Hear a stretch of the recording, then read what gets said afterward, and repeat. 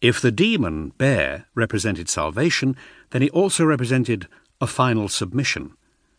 The Uplander no longer needed to fight the cold to stay awake, or the pain to stay alive. He let go, and sank like a rock into the glassy silence of a freezing sea. Pain devoured him. It beset him like a blizzard, so violent and furious that he could see it, even with his blinded eye. The blizzard continued long after the pain blew out. They were approaching the special place that Bear had promised to take him to.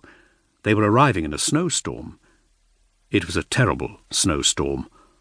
Or was it white noise, flecks of static instead of particles of snow, a faulty pict feed, the signal trash of a damaged augmetic optic? Just fuzz, just buzzing white speckles against blackness. The blackness, now that had to be real. It was so solid. Solid blackness. Unless it was blindness. His eye hurt.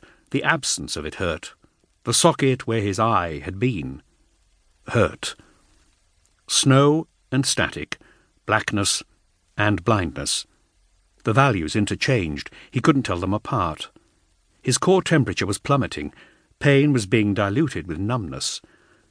The Uplander knew he had long since ceased to be a reliable witness of events. Consciousness refused to reignite in any stable fashion. He was caught in an ugly cleft of half-awareness, a pitiful foxhole in the lee side of a snowbank of insensibility. It was unbearably hard to distinguish between memories and pain dreams.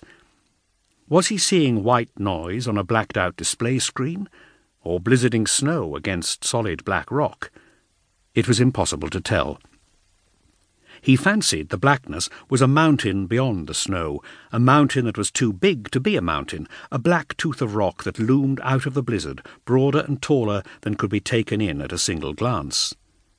It was so big that it had already filled his field of vision, up and down and side to side, before he even realized it was there. At first he thought it was the blackness of the polar sky, but no, it was a solid wall of rock, rushing towards him. He sighed, reassured, able at last to comfort himself by definitively separating one memory fact from dream fiction. The mountain, that was definitely a dream. No mountain could be that big.